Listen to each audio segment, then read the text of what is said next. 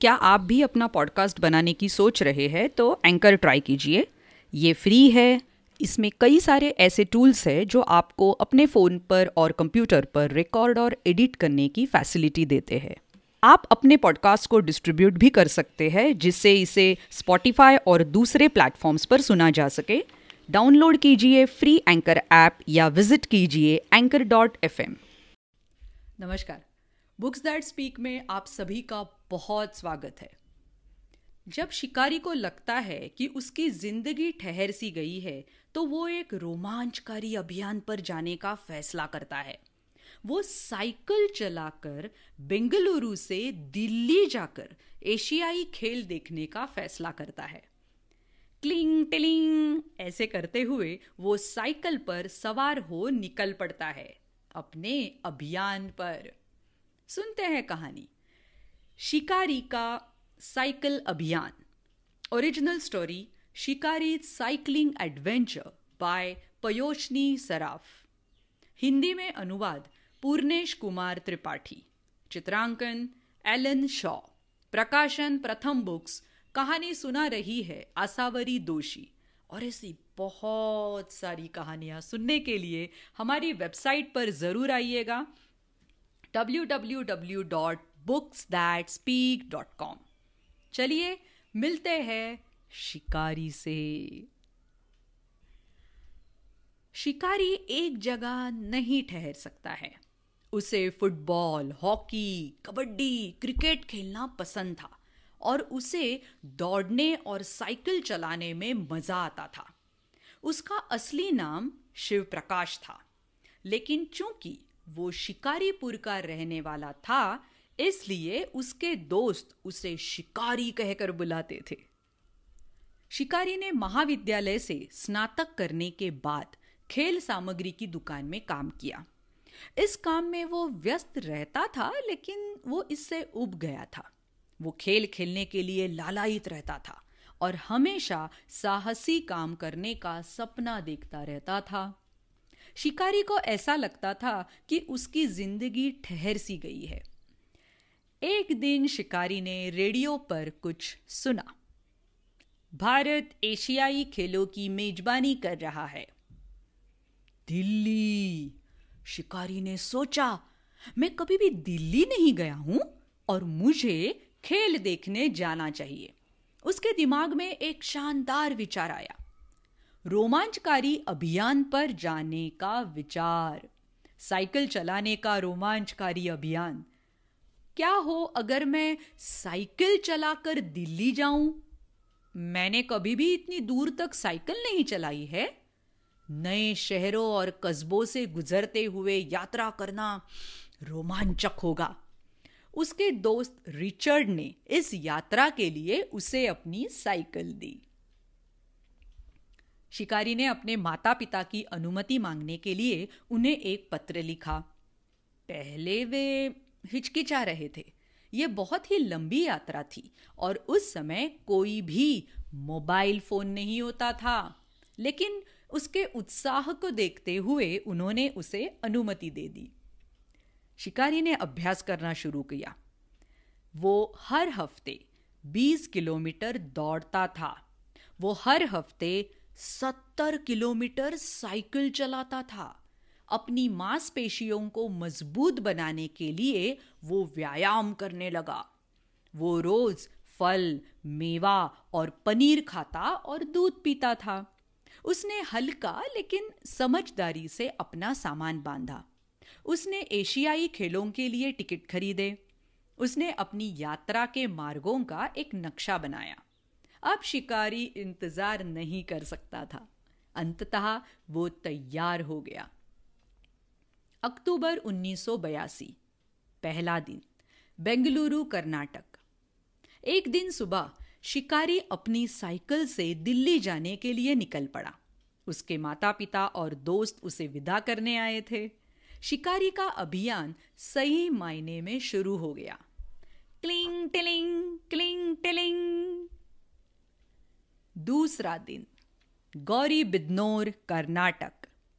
जब शहर के लोगों ने शिकारी को अपने सामान के साथ साइकिल पर बैठे देखा तो वे उसके चारों तरफ इकट्ठा हो गए। उन्होंने उसका बासवराज से परिचय कराया, जो पिछली साल अखिल भारतीय साइकिल अभियान पर गए थे। क्या आप इस यात्रा में मेरे साथ चलना चाहेंगे बासव? शिकारी ने पूछा। हाँ, बासव ने जोश से कहा। शिकारी खुश हो गया, उसे बासव का साथ पसंद था। 2 दिनों में दोनों आदमी एक साथ दिल्ली की तरफ चल पड़े। 6वां दिन, पेनुकोंडा, आंध्र प्रदेश। शिकारी और बासव सुबह जल्दी निकल पड़े। हल्का सा नाश्ता करने के बाद उन्होंने साइकिल चलाना शुरू कर दिया। क्लिंग टिलिंग, क्लिंग टिलिंग। उन्होंने एक स्थान पर दोपहर का खाना खाया और दोबारा साइकिल पर सवार होकर आगे निकल पड़े। क्लिंग टिलिंग, क्लिंग टिलिंग। उन्होंने एक जगह पर थोड़ी सी झपकी ली तथा सूरज डूबने तक साइकिल चलाते रहे। क्लिंग टिलिंग, क्लिंग टिलिंग। 10वां दिन, कुरनूल, आंध्र प्रदेश। वे दिन भर में 100 किलोमीटर साइकिल चलाते थे। क्लिंग टिलिंग, क्लिंग टिलिंग। रात में वे रेलवे स्टेशन, अतिथि गृह, मंदिर या किसी दयालु अजनबी के घर, जहां भी जगह पाते सो जाते थे। हर दिन और हर रात उनके लिए एक नया रोमांच था। 14वां दिन, हैदराबाद, तेलंगाना। शिकारी और बासव ने अपने सिर पर घने बादल मंडराते हुए देखे। हवा हिस हिस करके तेज चलनी शुरू हो गई। आसमान में गड़गड़ाहट होने लगी और जोर की बारिश शुरू हो गई। जब तक वे इसे जान पाते, वे तूफान में फंस चुके थे। उन दोनों के पास रेनकोट नहीं थे। उनके दिमाग में एक विचार आया, क्यों ना हम अपने लिए रेनकोट बनाएं? उन्होंने दुकान से प्लास्टिक की बड़ी शीटें खरीदी, उनमें बाहों और गर्दन के लिए छेद किए और आहा, एक काम चलाऊ रेनकोट तैयार। उन्होंने साइकिल चलाना शुरू किया। क्लिंग टिलिंग, क्लिंग टिलिंग, क्लिंग टिलिंग। 16वां दिन, नागपुर, महाराष्ट्र। जब खड़ी सड़क आई तो शिकारी और बासव ने पेडल मारना बंद कर दिया तथा साइकिल को हाथ से खींचकर पहाड़ी पर ऊपर की ओर ले जाने लगे। उन्होंने जंगल की सड़क से गुजरते हुए सांप, जंगली सांड, हिरन और जंगली बिल्ली देखे। क्लिंग टिलिंग, क्लिंग टिलिंग। 18वां दिन, नरसिंहपुर, मध्य प्रदेश। आज बैंक में छुट्टी थी और दोनों दोस्तों के पास पैसा खत्म हो चुका था। वे थके हुए थे और भूखे भी थे। आप दोनों कहां जा रहे हैं? एक साइकिल की दुकान के मालिक ने पूछा। उनके बारे में सुनकर दुकान के मालिक ने उन्हें चाय और दोपहर का भोजन दिया। उन्होंने उन्हें आगे की यात्रा के लिए 100 रुपए भी दिए। हम आपको ये कैसे वापस करेंगे? हमारी मदद करने के लिए धन्यवाद। शिकारी की आंखों में आंसू थे। वे अपने अगले गंतव्य के लिए चल पड़े। क्लिंग टिलिंग, क्लिंग टिलिंग। 23वां दिन, कहां? दिल्ली। क्लिंग टिलिंग, क्लिंग टिलिंग। शिकारी और बासव इंडिया गेट से साइकिल चलाते हुए निकलते हैं। हाँ, वे भारत की राजधानी दिल्ली पहुंच गए। कड़ी धूप में कई दिनों तक साइकिल चलाकर तमाम कठिनाइयों का सामना करते हुए जब वे दिल्ली पहुंचे तो उनके पैरों का दर्द गायब होने लगा। अब दिल्ली और एशियाई खेल उनका इंतजार कर रहे थे। नवंबर 1982, 27वां दिन, दिल्ली। एशियाई खेल बहुत धूमधाम से शुरू हुआ। दोनों दोस्तों ने मुक्केबाजी और बैडमिंटन मैच देखे। उन्होंने विश्व के खिलाड़ियों को कुश्ती और जिम्नास्टिक में भाग लेते हुए देखा। जब वे टेनिस और वॉलीबॉल मैच देख रहे थे तो खेल का शुभंकर अप्पू स्टेडियम की दीवारों से मुस्कुरा रहा था।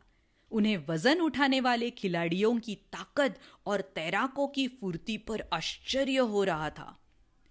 भारत और दक्षिण कोरिया के बीच महिलाओं का हॉकी फाइनल मैच बहुत ही रोमांचक था। शिकारी पूरे मैच के दौरान सीट से चिपका रहा। भारत ने यह मैच जीता और वो खुशी से नाच उठा। शिकारी अब घर पर वापस जाना चाहता था। तो दोस्तों, अब मिलते हैं असली शिकारी से। यह कहानी है शिव प्रकाश होन्ना शेट्टर की। सन 1982 के एशियाई खेलों को देखने के लिए उन्होंने साइकिल से बेंगलुरु से दिल्ली तक का सफर तय किया। वो उस समय 25 साल के थे। हाल ही में श्री शिव प्रकाश बेंगलुरु में स्थित Saint Joseph boys high school के खेल सचिव के पद से सेवानिवृत्त हुए हैं। धन्यवाद।